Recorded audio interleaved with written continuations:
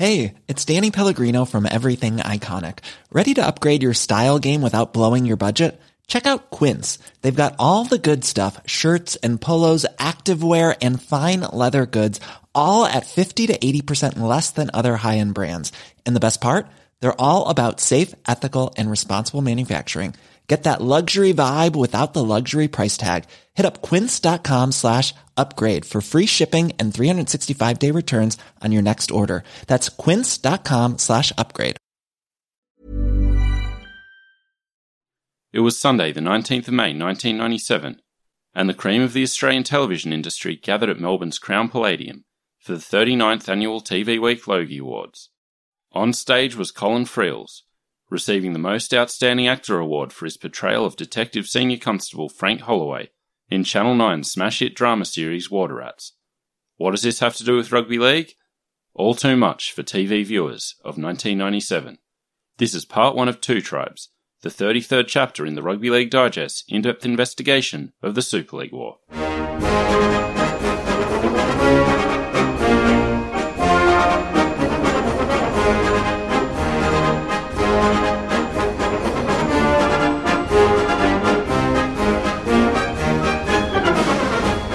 Welcome back to the Rugby League Digest. I'm Michael Adams here with Andrew Paskin. How's it going, Andy? I'm fantastic, mate. How are you? I'm good. This is a big chapter because by the end of this chapter, we will have talked about actual Super League football in Australia. We're finally going to see some Super League football. Not in this episode, mind you. Of course not. You'll have to wait till part 3 for that. Well, great feedback on our comeback episode for season 3. Thanks, everybody, for your kind words. Just so good to be back in the saddle. It's really good to be back. And as always, there's a bit of setup work to do at the outset. The first thing I wanted to comment on is the title of this chapter, Two Tribes. This is the second chapter of our series whose title I have lifted from another book. The first being Blitzkrieg, which was the title of a chapter in Mike Coleman's Super League book. Two Tribes is obviously the name of Steve Mascord's book, which anyone who's listened to us through 90 episodes, I'm sure, is aware of it and has read it. If not, I would suggest doing so. In our defense, I'll say that our Two Tribes chapter was named Two Tribes about 4 years ago. So I thought about trying to change it, but it's just the most obvious. We're going to be talking about the marketing campaigns of Super League and the ARL and all the kind of competing interests that took place over the course of the year. So really, it was just the perfect name. It was something that we couldn't really come up with a suitable alternate. You can't ignore it because it's the whole campaign. Yeah, exactly. The whole stupid campaign. Yeah. And the other thing to note at the start is that we saw a bit of it in our Clearing the Decks chapter, but certainly from this chapter onwards, there's a bit of a departure in style from what we put together in seasons 1 or 2, which was kind of vaguely chronological. In this season, we're basically going to be traversing the course of the 1997 season in every chapter. So you'll hear things that happened late in the year, and then we'll be going back to things that happened earlier in the year. So consider every chapter from here 1997 as a whole. But so this is a 3-part chapter, and in the first part, we're going to look at some of the external forces that were working on rugby league at the time. So some of the broadcasting issues, some of the ongoing court actions. But firstly, I thought it was a good chance to check in on the competition. And this will hopefully be the last time we have to talk about rugby union and AFL in our series. But, who knows? It's almost like a sadistic thing with us, isn't it? Keep bringing it up, bringing it up. I think you have to. I think we've shown in the past that you really need to give some context as to some of the other sports that were maybe threatening to steal rugby league's place in the culture at the time. It's just unfathomable to think now. Yeah.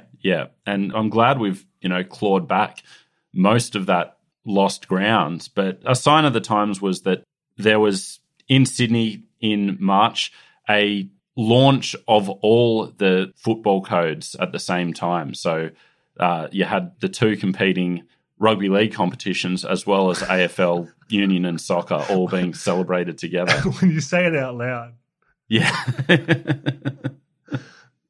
So at this stage, we've covered the fact that Union and AFL were really going well in Sydney, but there were some surprising challenges to rugby league's throne in Sydney in 1997. One of them being sumo wrestling, which drew full houses at the SCG and the Entertainment Centre. The SCG's a crazy venue for it. Big round stadium for sumo, but I've actually always regret never seeing it when it's come out here. And when I went to Japan, it wasn't on. Yeah. It was out of season or something. And I'd love to watch it like once. I think it's definitely a novelty attraction. Does it feel like it's fallen out of cultural relevance? I feel like it used to be something that you'd see referenced, and I don't think so in Japan. I think they still love it. But I mean, with MMA now, it just takes over the world. MMA's got the moron dollar. Yeah. So I think in Japan, they still love it. Is the novelty rubber suit version of sumo wrestling, did that kind of kill some of its hipster appeal? Are you referencing 1P Vorton on the footy show? I mean, I'm sure there's technicalities to it, but once you saw two fat guys pushing each other out of a circle, I think you've seen it. Yeah, I think that some critics of rugby league might say the same thing about our game. 1, 2, 3, kick. Well, let's get to that. And I think part of the hubris of rugby union was that they got this early, bite of success with the Super Rugby, and it got to their heads a little too quickly. And there's a couple of examples through 1997 that we're going to talk about. The first you've just referenced then. So they launched an advertising campaign on the radio featuring a dim-witted male voice saying 1, 2, 3, 4, 5 kick, 1, 2, 3, 4, 5 kick. And then the voiceover went on to say, are you bored of the predictability of rugby league? Then come watch Super Rugby. The absolute audacity of a sport where nothing happens. Yeah. Just not even one kick, just zero kick. Yeah. And then rolling around and whistle. Yeah. It's just, if you're going to sink the slipper, have something to back it up. Yeah, exactly. Because when we talk about predictability, a scrum forms 30 metres out from the try line in a rugby union match. What is going to happen every single time but a referee's whistle and a penalty? That's one of Newton's laws. What's going to happen? And on top of the ads, I think some of the journalists and commentators got a bit too full of themselves as to where rugby union should be placed in the sporting pantheon in Australia. Spiro Zavos in the Herald was really on a tear in this article. I'll read this in full. Last Sunday's Grandstand, 2BL's weekend sports program, was an insult to sport lovers. Unless you were one of the dwindling number of rugby league supporters, the program was a long and boring promotion of Super League with little attention given to other sports and no attempt made to inform rugby supporters about the opening matches of the Super 12 tournament. A short and totally inadequate world sports wrap was followed by a succession of ingratiating interviews with Super League officials, and then a commentary of a Super League match in Newcastle where the crowd, how many actually paid for their tickets, was half that at Ballymore on Saturday night for the Queensland Reds versus ACT Brumbies opener. Throughout the afternoon, the Grandstand program steadfastly indulged itself by ignoring the opening matches of the Super 12 tournament. We need to know about Orange Free State. This led to a weeks-long slanging match in the newspapers with Grandstand's Peter Wilkins responding the following week. I always loved him. Yeah, I really like him. During the football season, Grandstand devotes afternoons to rugby league in New South Wales, Queensland and the ACT, regardless of who's running the game. It's still the most popular winter code in those states, despite your dwindling audience wish. Coverage of other sports is intertwined. It's almost fantasy stuff. Like, there's a bit of a buzz about it because it's new or something like that. And so everyone loves union. No, it's still the same finance and private schoolboy clique. Yeah. The majority has never loved it and never will love it. I think that's true. I think that one of the things that stopped union, obviously league kind of recovered, which helped. The AFL took more of the private schoolboys than it did the, working class league fans in the western suburbs. But the biggest thing that stopped it for me is that there was always in Australia a fairly low ceiling on union's popularity. Yeah. It never got that popular support. But Spiro went on to, over the course of several more letters, repeat his demands that the ABC give rugby union a better go, even comparing it to radio coverage in New Zealand, where he said, while the ABC's grandstand program on Saturday was broadcasting the rugby league match between Illawarra and St George, its New Zealand equivalent Sports Roundup was carrying live commentaries from Hong Kong of the thrilling World Rugby Sevens. Well, first of all, New Zealand's a different country, right? We'll start there. They're a union country. We're not. Like, is there anybody outside of like Deloitte that loves the Hong Kong Sevens? Seriously. I've always hated that concept of this like expat wanker community. I know. Drinking Coronas or Michelots. And when he, in his article, said, you know, the World Rugby Sevens played to tens of millions of people around the world, a sign of rugby union's true internationalism. Like, as you said, it's a tournament set up for expats in Hong Kong. Like actual bankers. It's funny we started off episode 2 with that complete union bashing, which I really appreciate. But I want to talk to you about looking through the dossiers and everything. Very in-depth as usual, mate. But the ABC aspect of it, it's a whole different landscape. Back then, it was definitely a more rural thing, right? Yeah. It was a more down farmers, working class thing, the ABC. People loved it because it had no ads, you know, and it served the country. Now it's more an AFL-style, union-style person platform, in my view. See, I'd push back on that because I think it kind of like it was that back then even, but the responsibility it had to regional areas where, you know, they didn't have coverage, you know, sometimes of other TV channels or sometimes it was the only thing you could get, meant that they had to support that through, like, sport. And I don't think that has changed since, you know. Like, I'm sure if some of the higher-ups at the ABC got their way, there wouldn't be any rugby league on the ABC at all. But the point is that there's still that need to satisfy, you know, it's the national broadcaster. It has to kind of serve the people. You know, Grandstand is still there and still providing great coverage every week. Are they talking about Orange Free State? And it wasn't just the ABC, you know, we talked about it in our last season, but Channel 7 dumping its free-to-air coverage of Super 12. Greg Growden had a rant about Fox Sport. I'll read this. Fox Sport also deserves a kick in the tail. Despite advertising that the Queensland Orange Free State match would be shown live in the early hours of Sunday morning, countless rugby followers, Ruck and Maul included, stayed up, only to be shown a replay of the New South Wales-Canterbury game instead. After 15 minutes, Ruck and Maul gave up and went to bed, disgusted that Fox didn't even have the manners to tell viewers the Queensland game would be shown several hours later. Well, they could have just sent out a group text to those 7 people. I mean, like, more to the point, like, it just shows you how terrible, like, pay TV was at this era. That, like, it's like 3 a.m. in the morning and you don't play the game live. You know, like, I'm sympathetic to Greg Growden there. But also, like, this is the product that you spent $700 million buying and you're not even, like, promoting it. They were absolutely incinerating money at a rugby league rate in the pay TV world.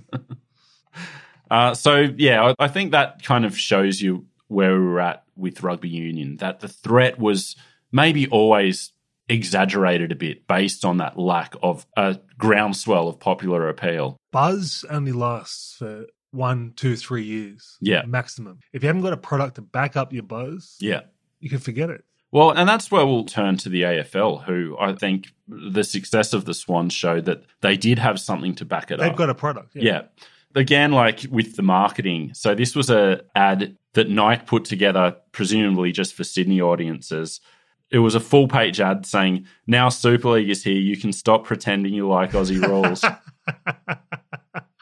I mean, I see, like, that to me is like real ballsy stuff. Yeah. I love it. Yeah. But it's, poking the bear, so to speak. It's a really strange move from Nike to, like, be willing to bag at AFL so publicly. When, must be someone that really hated it. Yeah. And predictably, this wasn't received well in Melbourne. To his credit, AFL boss Wayne Jackson didn't take the chance to have a go at Nike. He just said, our philosophy is to let the non-stop athletic prowess of Australian football do the talking. And I think there's a lesson there, and it's probably one that we should heed more often, which is just, we won't know. Just run your own race. Yeah. Don't worry about what the opposition is doing. But if you're confident in your product, well, that does the work for you. They've got such loyal and rabid fans, they can fall back on them at any time. Yeah. They don't have to worry. Whereas we are always scratching around to fill half a stadium and look like gooses. Yeah. Geese. But I think it's a really good high road administration statement. And he had reason to be benevolent with the way the Swans were going. Like, the juggernaut really rolled on, doubling their crowd average from 1996 and just getting that core audience that never went away. I remember when they painted the pig with Plugger. That was good. Yeah. Really enjoyed that. But it's a theme throughout this whole series, and particularly this first few episodes of this season. They built that up with a slow build, deliberate and targeted and strategic build. And they took major losses for a decade or more. And now look at it. It's set in granite. We never did that with anything. No. Yeah. Ever. Yeah. And maybe, and I haven't spent time researching this, so I could be completely wrong about this, but I think maybe they learned some lessons from the mid-'80s, the Kappa era, where, Jeffrey Edelson, and there was success for the Swans, but it was just built on no foundations. That was a Super 12 buzz success. Yeah. Pink helicopters. Yeah, exactly. But the Swans Mark II was done in a manner, and they had some luck with, getting Plugger and the on-field success that they were able to put it together and keep it. The Swans managed to pick up an extra fan, Jeff Prenter, who at many times in our story has displayed some petulant behavior. Yeah. But he wrote this article about how he'd seen the light and was now a huge Swans fan. He wrote, "With my want for rugby league very much on the wane, I decided unabashedly to hop on the Sydney Swans bandwagon and see what Plugger had to offer." And in a long article, he goes on to say, "I said goodbye to league and its excuse for scrums, once an integral part of the game, and its supercilious officials and players who seem to think that the world owed them a living. Yes, farewell to the greed and total lack of loyalty." Oh, yeah. Those selfless AFL players playing for free. Yeah. Just the average citizens out of Melbourne. I know. Then this is the worst of all. "Today, Lockett is my Beatson, Dale Lewis my Langlands, and Paul Kelly is my Sterling. They are fabulous footballers." What was behind this? I think, so he came back and worked for the ARL in a kind of PR-y kind of role in 1995. And I saw a couple of comments in articles that kind of ended badly, or he left the ARL a bit disillusioned. Right. So I think there's not point scoring, just a little kind of, as I said, I think it's pure petulance. I can see a guy reasonable guy going I don't mind AFL, they're good kickers or whatever, and they run fast or something like that. I can't see someone changing their entire code preference overnight. Yeah. And this guy's now Arthur Beetson. Yeah, exactly. And interestingly enough, when the last Immortals vote was done a couple of years ago, Prenter was outraged that he wasn't given a vote because he was going to vote for Provan. I don't see him pounding the table for Dale Lewis to make the Hall of Fame. Yeah. You probably thought that was dead and buried, but lo and behold, Mick Adams has dug it up. So, as we said, the Swans kind of really planted the seed that, has now blossomed. But interestingly, I think the truth then, as now, is that Sydney is a Swans town, not an AFL town. At the time, in the 1997 finals, they noted that the previous year in 1996, where the Swans made it to the grand final, they were getting ratings of 500,000 in the finals matches, up to over 1 million in the grand final. In 1997, without the Swans, those finals ratings cratered and were, kind of 100,000 for a match between Melbourne and West Coast. Yeah. My auntie's a major Swans fan. She's a legit fan. She comes up from Melbourne, and she's got friends up here that are legitimate AFL people. A lot of them are Melbourne imports, but there's a good base of proper AFL fans that love the Swans. But there's a whole lot of, I bought the scarf. Yeah. One of the really annoying things in terms of the long-term consequences of the AFL getting successful in Sydney at this particular moment in time was that Stadium Australia at Homebush was being built at the time, and they were, desperate for tenants to make it worthwhile. Unlike a lot of the subsequent stadium developments, the Homebush Olympic Stadium was built largely with private money. So I think it was something like 400 million of the 600 million cost was private money. Why have they ever made that back? I can't see how, given given how Homebush has turned out. But I guess part of that is the pressure is on to get tenants. And so they were in conversations with all the football codes as well as, other forms of entertainment. And that included the AFL. And so Wayne Jackson of the AFL put money in to see if it was viable to have AFL played there, which eventually led to them making the decision to not reconfigure it to be purely rectangular after the Olympics. The Swans started playing games there. Then a couple of years into that, they abandon the experiment, go back to the SCG. We're left with this, horrible stadium. Monstrosity. That is only played by rectangular sports, but it's not a rectangular stadium. What, and you're going to discount the Sydney Super Sixers, whatever the hell they're called? I don't think they even play there anymore. I think Homebush is a good example of a gamble not coming off. So the thought behind it was that Sydney was capacity constrained in terms of having the SFS with, 42,000 and the SCG around the same. Like, there wasn't a ground big enough for some of the major sporting events in Sydney. There wasn't a ground big enough for the 3 events a year that may get over 60,000. Yeah, well, that's it. There were basically 6 to 10. This was John Corcoran, who was high up in the administration at Stadium Australia. He thought that 6 to 10 games a year were capacity constrained at the SFS, which is very true, and it's not big enough for a grand final or a big Origin game, but it's a lot of money to spend on 6 days of the year. It's a bit crook, though, when your flagship city of a country, first world country, has got a 40,000 max. Well, yeah, and this is where the gamble comes in, that the stadium were forecasting 1.6 million spectators to attend events at the stadium in 2002. That would be 41 football games and a concert. And when they put those figures together with how many people were attending football matches, basically you take out cricket and AFL, which it wasn't certain they were going to be played there. There was 600,000 people who attended a football game. So basically they needed to change the sporting culture of Sydney to the tune of 1 million extra people like turning up to a football game over the course of the year. I mean, we don't watch because of TV now. When there wasn't any TV, we didn't turn up then. Yeah. So what were we even doing? Like, we can't be that busy.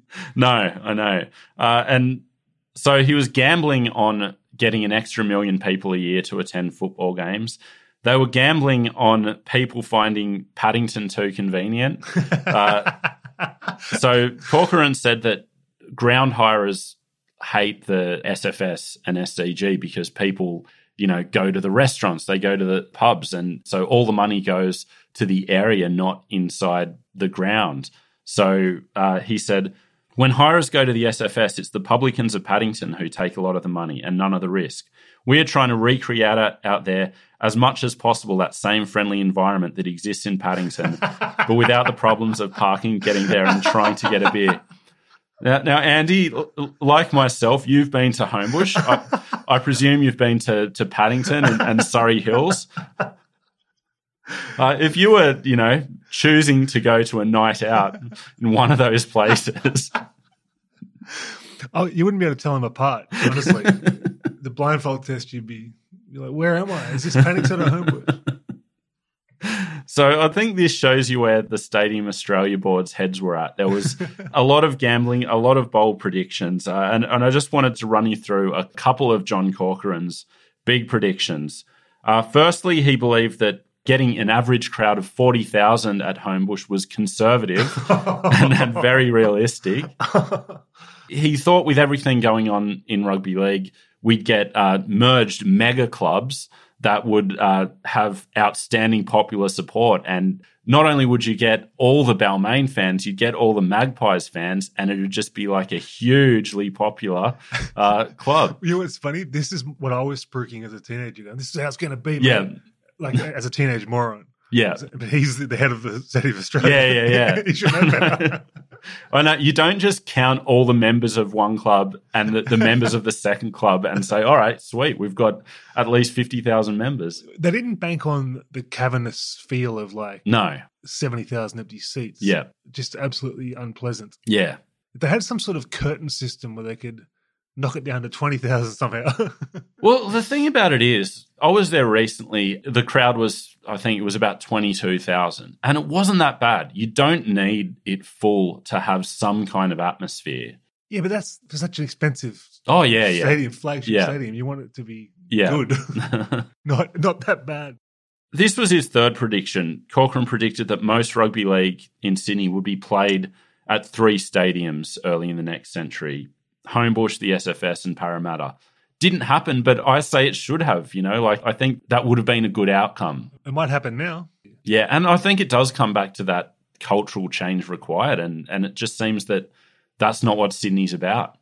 But that was just a little diversion into some of the competition and some of the things happening with sport outside rugby league. We'll turn back to rugby league, or more precisely rugby legal, with all the ongoing court action that was spilling out from the main case won by Super League in October. And the most significant of these was the disputes over various player contracts. So there were a number of players in court either trying to have their ARL loyalty contract overturned or fighting for the right to be able to play in Super League. So you had Anthony Mundine, Rod Silver, Jack Elsgood, and John Cross. These were all players who were playing at ARL clubs. Obviously, Silver was released to go to the Bulldogs, but he was at the Roosters when he signed his ARL contract. So you had ARL players who'd signed with Super League clubs, and then you had a number of Penrith players who had signed ARL loyalty agreements that they were seeking to have overturned so they could stay at Penrith and play in Super League. And the thing about these court cases is that there was no one decision that was going to satisfy all the contract stuff that was happening. So Jack Elsgood and John Cross, for example, they eventually had injunctions placed on them which stopped them going to Super League for 1997. So they were the only 2 players that the ARL actually fought to stop them going. The reason for this is that they were in a different situation to most of the other players because they couldn't argue that they didn't know what was going on, that they, signed contracts without thinking about it or without having proper representation. They'd actually gone back and forth between the 2 competitions, trying to get a better deal. So the ARL put the injunction on them and, it was all before the courts as to what their ultimate future would be. I love John Cross's comments about it. I think there's a lot to unpack in his statement. I don't understand all the legal mumbo jumbo, but from what I gather, it's an important case.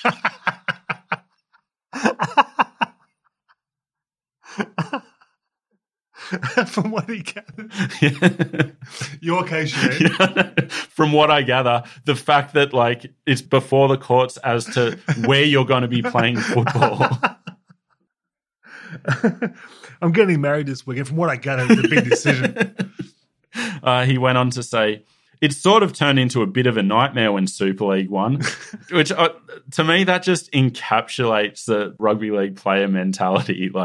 It's, he signs 2 contracts and then Super League wins and he's like, oh, I shouldn't have signed that second contract.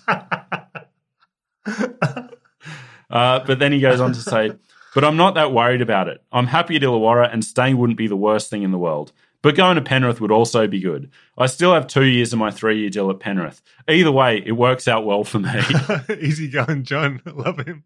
And then he said, Super League are pretty confident it is a restraint of trade, but the ARL are confident it isn't. I just don't know. Isn't it refreshing to see someone that chill? Yeah. Like an athlete. These days, they're just like, me. And he's just like, I'll play Illawarra if I have to. Yeah. And that's what ended up happening. So Cross had to go back to Illawarra. Elsgood was forced to sign with the ARL and went to the Roosters.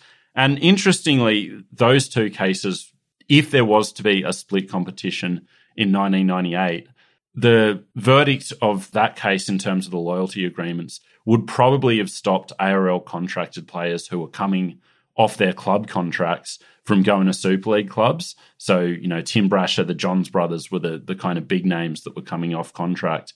If there wasn't a reunification of the game, they most likely would have been barred from going to Super League clubs. Crazy, man. Quagmire. Yeah, yeah. And meanwhile, all the other contracts kind of went in different directions. So Anthony Mundine was forced to go back to the ARL. This didn't, you know, take place until after the season had occurred. So he played out 1997 with Brisbane and then was told he'd have to go back to the ARL for 1998. So similarly to Elsgood and Cross, he had kind of gone back and forth between the two competitions in signing his contracts. I'm actually not sure why the ARL didn't put an injunction on him. Yeah. I presume there's some kind of legal technicality for it. I'm not sure what's going on. Yeah. But meanwhile, so Rod Silver was allowed to stay with Super League. Steve Carter, Robbie Beckett, and Danny Farah from Penrith were allowed to stay with Super League. But the other Penrith players, so it was Phil Adamson, Carl McNamara, and a couple others, they were told that they had to go to the ARL. So shambolic. Yeah. But luckily, of course, the game reunited for 1998 and they could all basically stay put. And probably the most interesting thing about that Penrith case was more insight into some of the negotiating tactics used by the ARL and Phil Gould in particular. So there was a carrot and stick approach with Phil Adamson's evidence saying that Phil Gould told him that I'll get you what you want at East or Manly if you stay with the ARL. So there's a carrot. Steve Carter got the stick and was told, if you sign with Super League, it'll be your last game of football. You won't ever play representative football. It'll be the end of you in rugby league. That's just sickening. Yeah. He never picked him for any rep side anyway. Yeah. And then he, thank God he wasn't the end of him for rugby league because I love Steve Carter. And also, presumably they were mates from the Penrith days and, Steve Carter, obviously a very loyal clubman and a wholehearted player. It just seems, over the top. Yeah. It's interesting that when they're always promising blokes something, it's never like, we're going to get you into the Magpies, mate. Yeah. Build them up, help the game. So it's like, no, Eastern Manly need another great player. Yeah. Again, like further evidence of the double-edged sword of having Bozo and Gus being the ARL's chief negotiators. But so that was the basic rundown of the legal situation. There are another number of other, minor kind of things going on in court. There was questions about the trademarks of the various clubs. The ARL ended up not putting an injunction on the, IP of the Super League clubs. So fears that, Canberra would have to play as, the Canberra Vikings or just the Canberra Rugby League team didn't happen. See, I mean, I'm glad they didn't do it. Firstly, that's magnanimous to them. But I mean, if they had done that, that would have been a death. I agree. And I think, and I don't know for sure if that was the reasoning, but I think if it was, it's like really good foresight by the ARL to think about the fact that the aim is to get the two competitions together. Yeah. And that is going to be, hindered by having these new entities running out in 1997, only for fans to be told, you were a fan of the Penrith Big Cats this year, but we're going to be the Panthers again next year. It's just... Well, it just reminds me of those video games that didn't have the rights to the players. Yeah. I think it would have been shooting themselves in the foot. So in the end, that trademark question never really got solved because the game kind of came together first. And it would have been an interesting legal case to see how that would have fallen. Yeah, man. Canberra Vikings didn't want that. Yeah. But the other kind of outward force really impacting on rugby league in 1997 was the media in all forms. And there was a lot going on. I wanted to open by talking about print media and in particular two competing propaganda rags that the ARL and Super League had going. It really is like the fourth, fifth and sixth estate of rugby league in the media.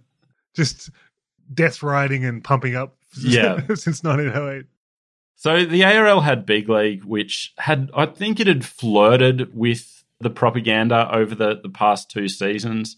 You had that 1995 cover of the boy in a change room, like, please, Mr. Murdoch, don't take our game, or whatever it was.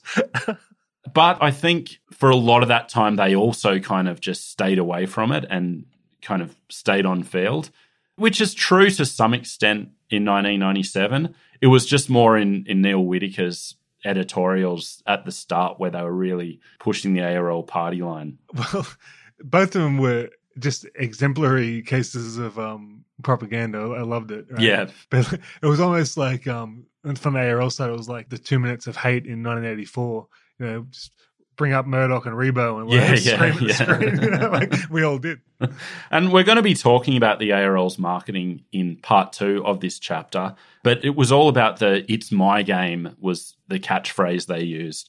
And Neil Whittaker in Big League, this is an example of how Big League was used to kind of push that line. The ARL's new theme, "It's my game," spills over to Big League. It's my book, as fans are reminded that they own the greatest game on earth. The best club teams in the world will battle this year to a September date with destiny as they strive to win the prestigious Optus Cup. And Big League will be with you all the way, bringing you an exclusive look inside the world of the best premiership the game can offer. Do you remember getting your share certificates in the mail for the game when you were in the 90s? I didn't get mine. No, and yeah, we'll have more to say about that in part 2. But that was one thing. And as I said, Big League mostly played it straight, and it was just covering the football and the team lists. When team lists are your selling point, like, we've got the team lists. Yeah. It's like... I think that's a bit... I love the team lists. Yeah. I mean, you mean somebody's told you who's playing and you wrote them down? It was important. Like, you'd go to the games and you'd get your Big League to know who was playing. Well, it's just like getting the TV program on the paper. Yeah, if you miss that, you were screwed. Yeah.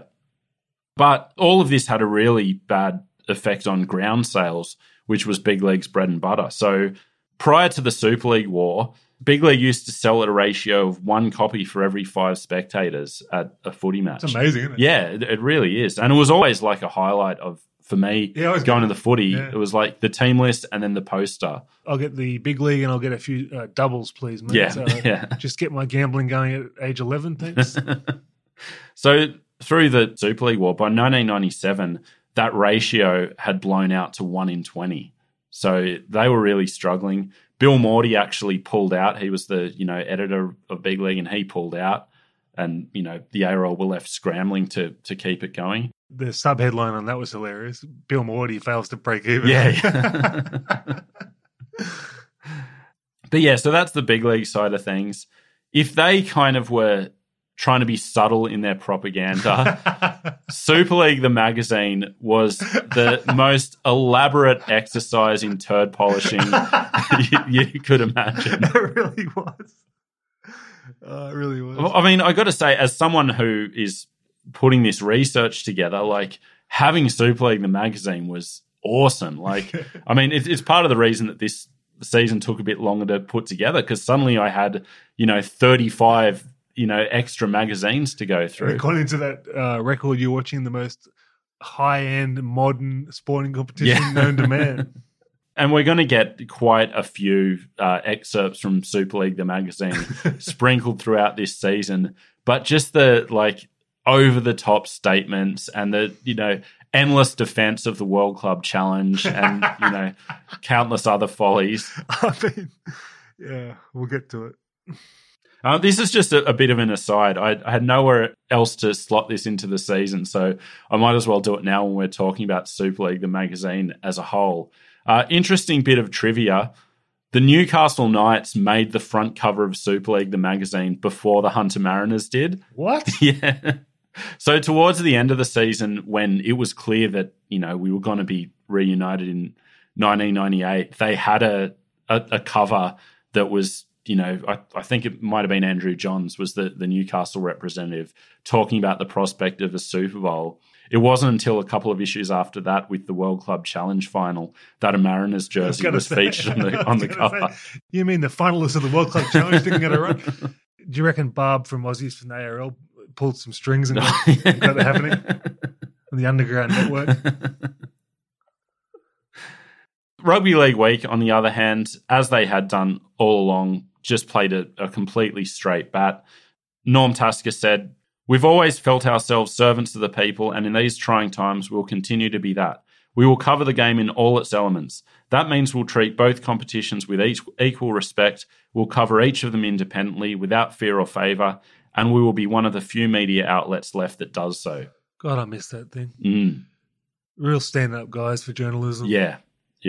So the only change to Rugby League Week in this year was moving from the large folio size of the classic era to the smaller quarto size, more of the square magazine. I like the old school. Yeah, agreed. And went glossier. It didn't go glossy as Inside Sport, mate. That was on each page was worth $5 to print. And the last thing of print media, we saw a lot of the slanging matches between journalists. So in a Danny Weidler column, he wrote this: "That PR dynamo, Super League's Rebecca Wilson, has itchy feet. Why else would she have applied for a position as media coordinator at SOCOG? Poor Beck didn't make the final 3 candidates. And when she missed out, we can tell you she was fuming." So bad look for Rebecca Wilson. A worse look for Danny Weidler when a week later he was forced to print this retraction. Oops. "Our usually reliable sources at SOCOG gave us a bum steer last week. We reported that Rebecca Wilson had applied unsuccessfully for a position at SOCOG. We have since been informed by SOCOG that wasn't the case. She, in fact, turned down a very important position, which she was sought out for, and instead chose to stay at Super League. Wilson is clearly highly thought of by Super League and SOCOG. The last word apologises for our mistake." Embarrassing. I mean, I know you hate those muckrakers, but especially as a teenager, I used to lap it up and how petty it was and how, somewhat ironically, but also somewhat genuinely, I used to lap it up. Yeah. Looking back on it, you got grown men bickering publicly over nothing. And the fact that it's not even bickering about players or teams or whatever, it's literally having a slanging match about their journalistic efforts. Yeah, and also it's why is the other one worse than the other? I know, Rebecca Wilson was one of the worst offenders. So, she's right in the thick of it. Why do they think that anyone gives a shit? But I used to sell papers. Yeah. I would go straight to the gossip in the Sunday Telegraph every single Sunday morning. Yeah. On a similar line, can I give my defense for Buzz's spotted column? It's become a bit of a running joke on Twitter, these, bullshit kind of, someone seen in Double Bay, I actually like to know that, Dylan Walker's getting his hair cut or whatever it might be. But in the newspaper era, that was cool. Yeah. Those fun things were fun. Yeah. So if print media was struggling, the radio situation was even worse with, catastrophic ratings all year. This was partly made difficult by the fact that Super League struggled to get radio coverage in Sydney because there weren't that many Sydney games. We do podcasts. I love podcasts. I love listening to them. I love the audio medium. But radio sucks. Yeah. People on radio suck. Yeah. And then they talk about it every week. 2UE's leading the ratings over 2GB. Yeah.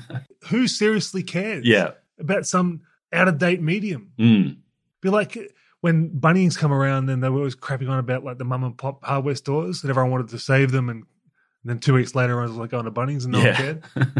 Every suburb has their pickets out anytime there's a Coles or a Bunnings put in. And then it inevitably goes through, and 2 weeks later, it's you never hear of it again. They're still commenting on it now. King Kyle's were leading the ratings in the morning. But it's interesting that if you look at the podcast charts, it's always Hamish and Andy, and it's always just reconfigured radio shows. But so having less Sydney games made it hard for Super League. It was also hard given their onerous demands. So they were saying that they wanted national coverage. They wanted a say on who calls games. There couldn't be any ARL coverage on the same station. Monday Night Football on Super League, they weren't allowing radio broadcasts of that. It's well, you're not doing yourselves any favours. Well, they're probably thinking we're trying to go to the new millennium and we don't really need Monday Night Football radio. Yeah. But in hindsight, they did. Yeah. But a further example of the weird relationship between the ABC and Super League, they were not doing ARL matches on Sundays. They were doing Super League matches. And on one particular Sunday where there were no Super League games, they asked to do an ARL game, and the ARL said no because they didn't have the rights. But, we mentioned pay TV. Let's turn to it now to get a bit of a sense of where we were on the pay TV front in 1997. We discussed it in 1996. It wasn't great. We're doing a bit better in 1997. So Foxtel were advertising the fact that they had 4 live premiership games a week. So that was everything but the Monday night game, as well as live English football, which I love how it was called EuroLeague.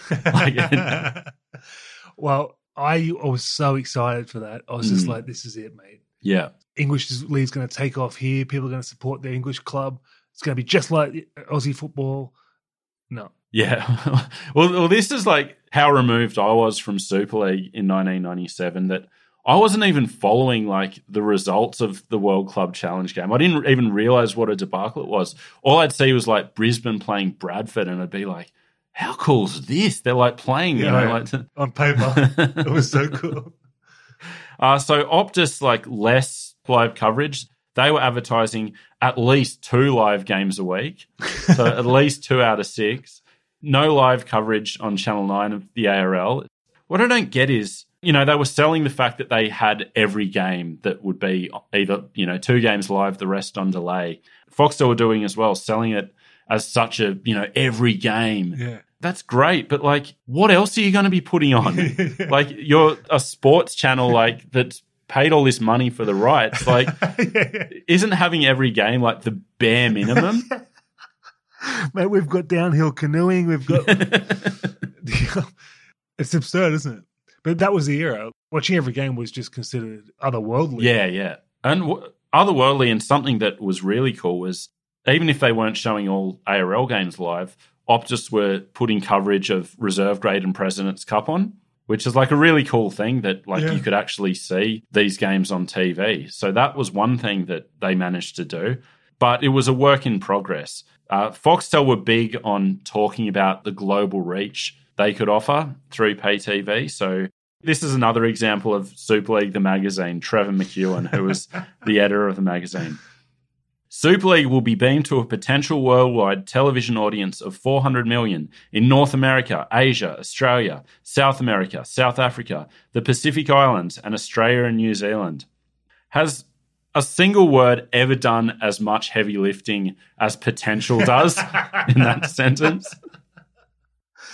See, this saddens me looking back at this now, because if we did what the AFL did with the Swans, with pushing it overseas, putting a proper package together, putting a proper presentation, and building it slowly, the game would speak for itself. But it's almost like they're asking the game to speak for itself without doing any of the planning and the logistics and the build. It's just like, we've got this product and there's 400 million people we could potentially reach. But at least they had the potential. Meanwhile, Optus couldn't even get Phillip Street hooked up. So I'll read this. The father of a Sydney City reserve grader could not get off work in time to reach Parramatta last Friday to watch his son's team go around in the semis. Knowing Optus televises lower grade games, he went to the New South Wales Leagues Club to watch the game, but the club is not hooked up to Optus. That's just too funny. Do you think like some ARL executive was like, mate, they're slugging us $80 a month. We'll get it on delay. but I mean, I honestly think if the ARL was aligned with Foxtel and Super League with Optus, ARL would have won hands down. Foxtel was so much better. Just better stuff on there apart from sport. Yeah. And Optus just felt like really thrown together and cheap at the time. And they had the worst commentators. Yeah. For some reason, these brown jackets, like the black and brown jackets they had, like it was just an awful look. It's like they did everything wrong. Yeah. So that was pay TV. It was still very much in this era that like free to air was going to, basically decide the outcome. And so it's surprising that it was mid-January 1997 before Super League had sorted out who was going to be covering Super League. So obviously it was the Channel 9 decision that broke Arco's heart, but then also it was going to be the ABC covering the Sunday afternoon match, which meant that there were 2 Super League games a week that were going to be on free-to-air TV. Neither of them were going to be live. So Super League were talking about how, in another contrast to the past where Channel 9 was showing a truncated telecast of the Sunday match of the day, you'll now see every ball kicked, every pass thrown. That's some sort of major prize. A mere 2 hours after kickoff, you will get to see. As long as no one talks to you and you don't listen to any media, you'll enjoy this one. So that was the ABC on the Sunday afternoon. So they were given the rights basically to make sure country viewers were looked after and to ensure there was some extra free-to-air presence for Super League. So the ABC actually got those rights for free. Nice little win. If I know the country folk well, I know they were very interested in the Rams and the Mariners and what they were up to. They weren't producing their own telecast. They had a studio team, headed by Debbie Spillane with some other ex-players and the like that would preview the games and then outro them at the end. But it was the Foxtel broadcast. It turned out to be wildly unpopular. And I get it because when I think of, ABC on a Sunday afternoon, it's, Sunday Arts and Landline and this kind of like, bizarre kind of like other world that exists for ABC viewers on a Sunday afternoon. It was so unpopular that ABC executives wouldn't even commit to 1998 if there was another split competition, even with the free rights. Imagine getting professional sporting competition rights for free and going, I don't know if we can. Yeah. But so that was one half of the free-to-air equation. The other half was Channel 9. And I'll say this at the outset, I have rarely been angrier in my life as I was putting this segment of the episode together. Like, over the past couple of months, I've periodically sent you angry texts just to vent. You weren't a big fan of Channel 9 before this. Yeah. This has put you over the edge. Before we get to that, I thought we'd start with a relatively benign aspect of Channel 9 and Rugby League, which was the goings-on of the Footy Show in 1997. Classic television. Well, this is the tail end of the Footy Show's creative peak and cultural relevance, which tells you an awful lot about the Footy Show. 93 to 95 was the... The early Beatles stuff, So 1997 saw the departure of Ray Hadley as one of the hosts. Oh, no, Mr. Likeable. Yeah. And so there were a few reasons put forward for this. Channel 9 was saying that, he had 2 UE commitments and it was just proving too much for him. Which we know is bullshit because the guy would work 24 hours a day if you could get on telly. And 2 UE boss John Brennan came out and basically said it was bullshit. He said, I haven't a clue about that. So more realistically, it was the fact that Ray Hadley was so staunch ARL in his comments that when they were trying to kind of have a more whole of game coverage, he wasn't going to be compatible with that. I've got to say, I actually liked him on the Footy Show. He's a broadcaster. He wasn't a moron. And he laughed at himself with the anti-ads and that. So I didn't mind it. I think it was also Ray Hadley in that era was still coming up to some extent. He wasn't a made man on the radio scene. Yeah, whereas now, you couldn't imagine anything worse than a Footy Show with Ray Hadley on it. Inside Sport editor Greg Hunter had a monthly spot on 2UE where I guess he'd talk about that month's magazine. But Inside Sport rated Ray Hadley's backflip on the ARL Super League issue one of its 10 worst performances of 1996, to which Ray Hadley responded by calling up Greg Hunter, the editor, and saying, "You can forget about that spot. I'm the director of sport and you won't get any free plugs." Hunter responded, "We never asked for the spot. I told Hadley I wouldn't allow commercial considerations to affect the magazine and that I couldn't give a rat's ass about the spot." That's so cool. The pettiness of radio. You want to get my listeners? Yeah. I control the gatekeeping, mate. Yeah. So probably a wise move then to move Ray Hadley on from the Footy Show at this time. I think it was a sign that the Footy Show were going to be determined to give Super League a fair go. Fatty Vaughton said, "We never had a problem with Super League except for that one show with John Rebo." I mean, you want to talk about turd polishing? In my notes, I said it was like saying that the Titanic never had any trouble with icebergs except for that one time in the mid-Atlantic. But kicking Hadley off the show prior to producing some of the worst television for the next decade did him a favour. Yeah. So Chris Johns was brought in as a replacement. Noted entertainer. And noted voice of neutrality in the whole Super League war. He was like interested in Finance Junior. Yeah, totally.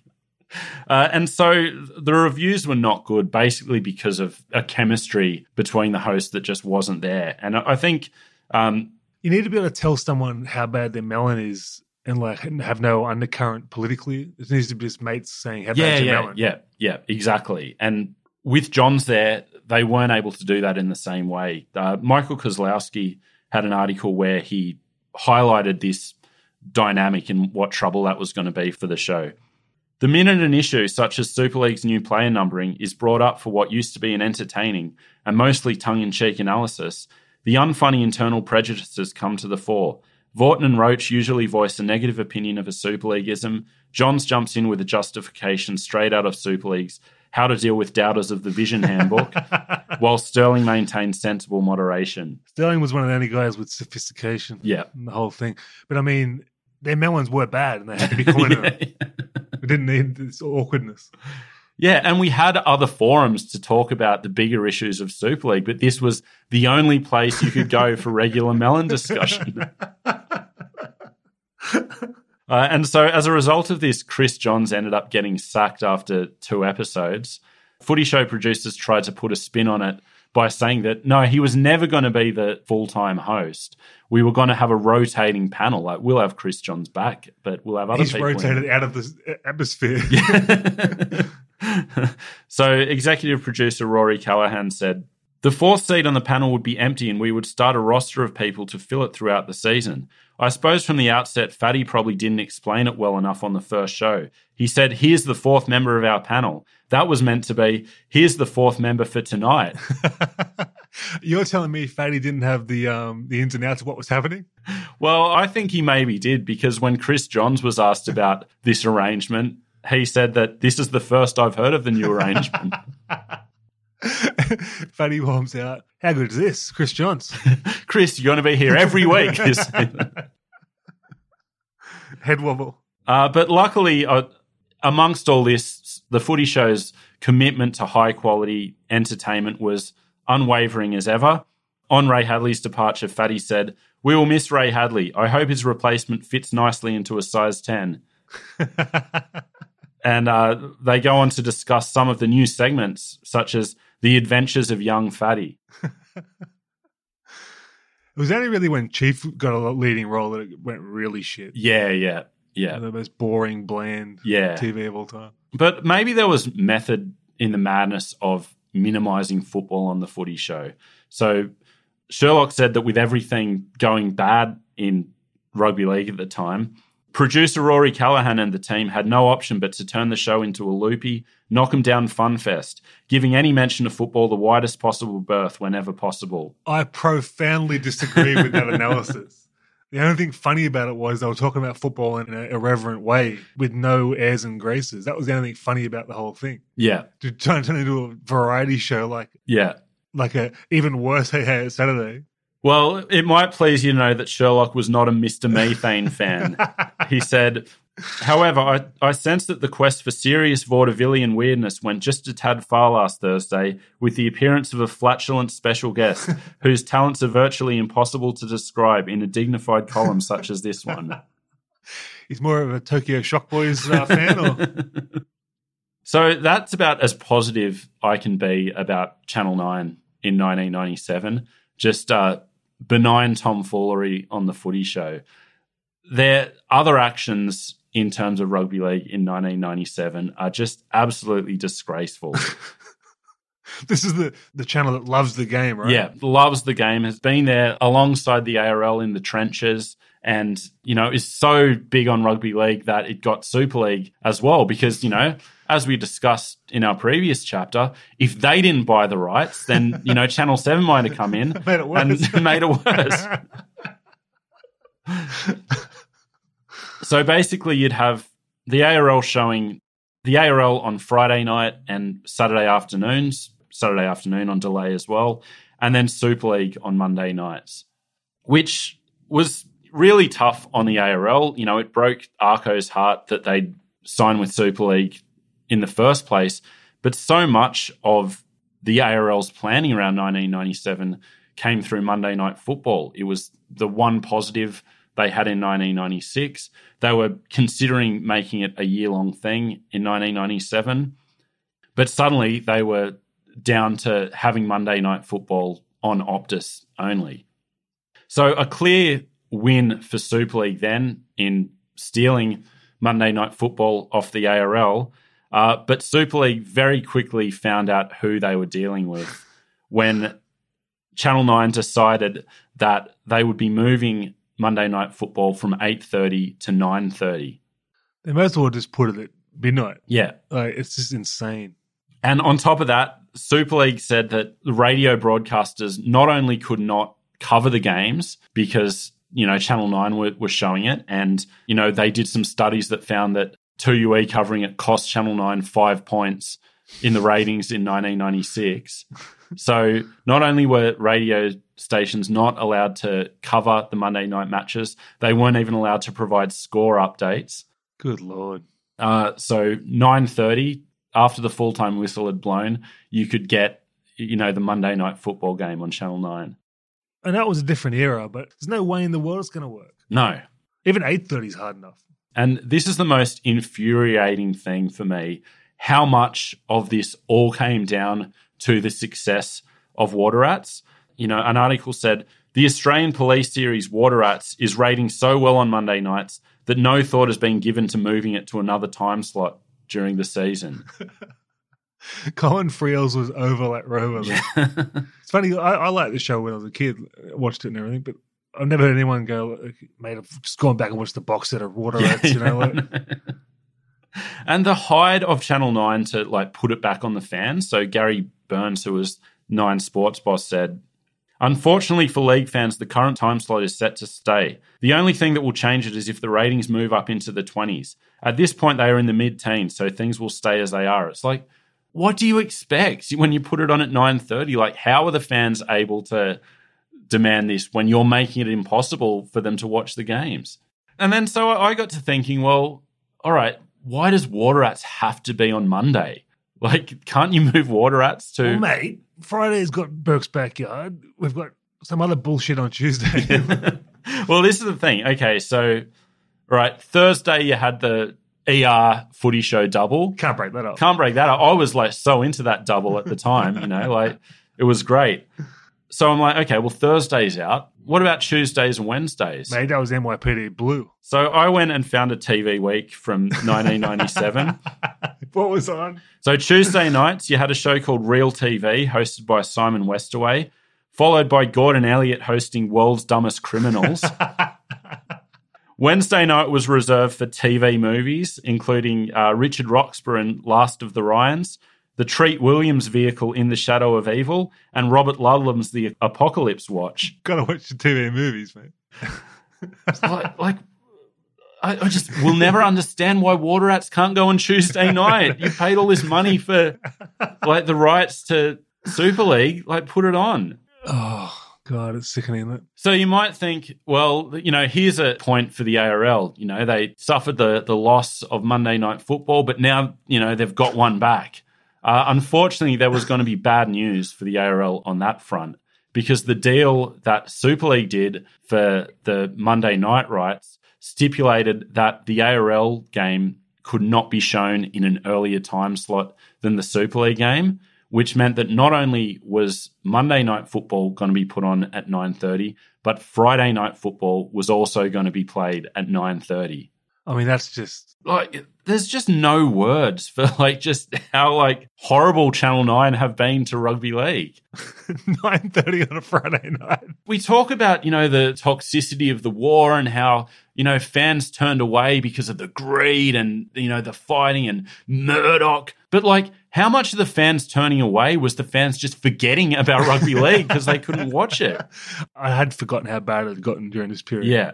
What was on Friday evening? Yeah, so Friday evening, backyard. It was a real scramble for content. They'd either go with a 1.5 hour version of Burke's Backyard. Oh, yeah, just drag that out. Or it was Sybil and Frasier. Oh, it can't be Sybil and Frasier. I did like Sybil at the time, but, like, again, like, just bump World's Dumbest Criminals. Well, but they're the world's dumbest. They're not like some of the dumb criminals. They're the world's actual dumbest. Clip shows have really been hurt by the internet, I'll tell you that much. Yeah.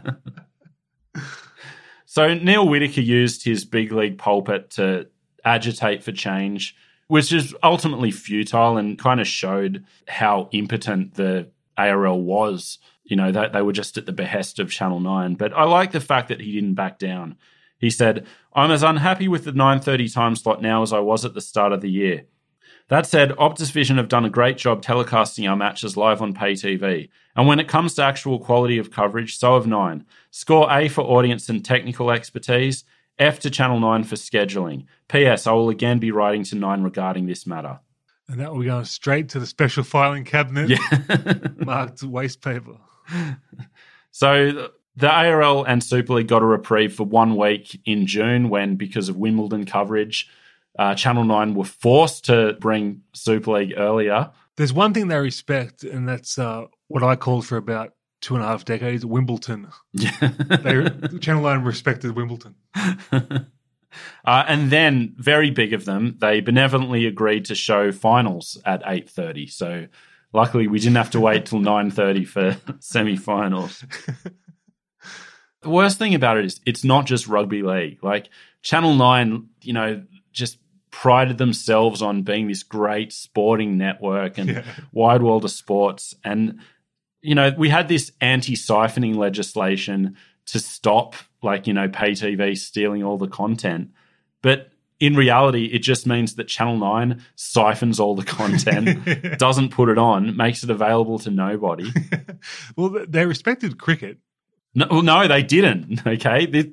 Here's a couple of examples of them not respecting cricket. So the Super League year coincided with the 1997 Ashes, which 9 held the rights to. They decided not to show any of the first session for any of the matches. Really? Yeah. Oh, man. That would have infuriated me at the time. I don't remember it. And at the time, it caused a bit of a furor. So some articles mentioned that Channel 9 actually had form in this regard. So when South Africa came out, their first series in Australia after their apartheid ban, they were playing in Perth, and Channel 9 decided to miss the last session in favour of the 1988 Dirty Harry movie, Deadpool.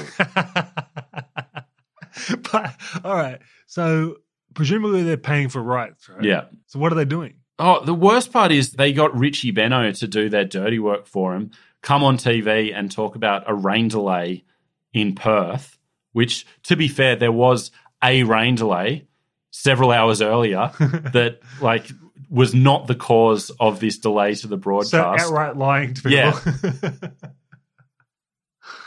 Oh, they're assholes. So in a predictable outcome, Channel 9 got murdered in the ratings for rugby league in 1997, beaten by Jag.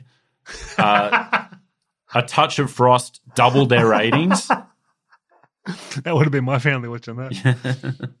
So a bit of karma came when Hey Hey It's Saturday was forced to go later because of Super League semi-finals, and it then had to take on the Bill directly and got smashed in the ratings by the Bill. So, you know, there's some karma. So the poor ratings continued throughout the year, and predictably also it saw the end of Monday Night Football. So the momentum of 1996 was killed instantly.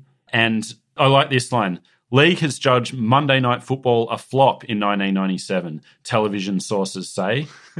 It's like, you killed it. Like, you killed it. You are solely responsible for this. Yeah. And so by the end of 1997, Monday Night Football wasn't popular with anyone. It wasn't popular with fans or clubs. Definitely wasn't popular with broadcasters, and it went away. But I don't think you can undersell the influence of Channel 9 in reducing the popularity of rugby league. Everyone blames it on the war, but I really think their coverage has a lot to answer for. What's amazing is in later years they began to rely on it. Yeah. Pay TV relied on it, free-to-air relied on it as the biggest draw. So they must have known it had drawing potential. So why are they sinking the slipper, so to speak? But it's funny how even into the 2010s we were putting up with league matches on delay. Yeah. There was the second game on Friday night, the Sunday afternoon delayed coverage. Well, the second game on Friday night was the equivalent of the Monday Night Football. Yeah. People are going to bed. Yeah. That's not a good time to get people to watch while they're catching some Z's. That's the end of this part of the chapter. But I just want to say Channel 9 are an absolute cancer on the game and have been for 30 years. I'm glad you got that off your chest. Do you feel any better? No, frankly. I was going to say, I was hoping it was going to purge you of the poison of the I'll tell you that the really funny thing doing in this Super League research is I'm caught between these two worlds. And, where my head is in 1997 for a large portion of the time every week. And occasionally these two things come into conflict. And the two things that do it for me are anytime Graham Annesley is, in the news talking about refereeing drama. Yeah. He was the Super League boss in 97 and the referee's boss now. Anytime I hear his name, I'm just I get a bit scattered. Wait, is this now or is this the 90s? And the same thing with Channel 9 and their hatred for rugby league. We're just in this time warp. Well, I'm living in the 90s in a good way. Music and fashion and good old days. But take solace in the fact that Channel 9 is now a obsolete, dying VHS machine. Yeah. So it's over for them. Yeah, couldn't come quick enough. But that is this episode. So please send me your angry rants about Channel 9. And, we will speak to you next week. That's fab, man.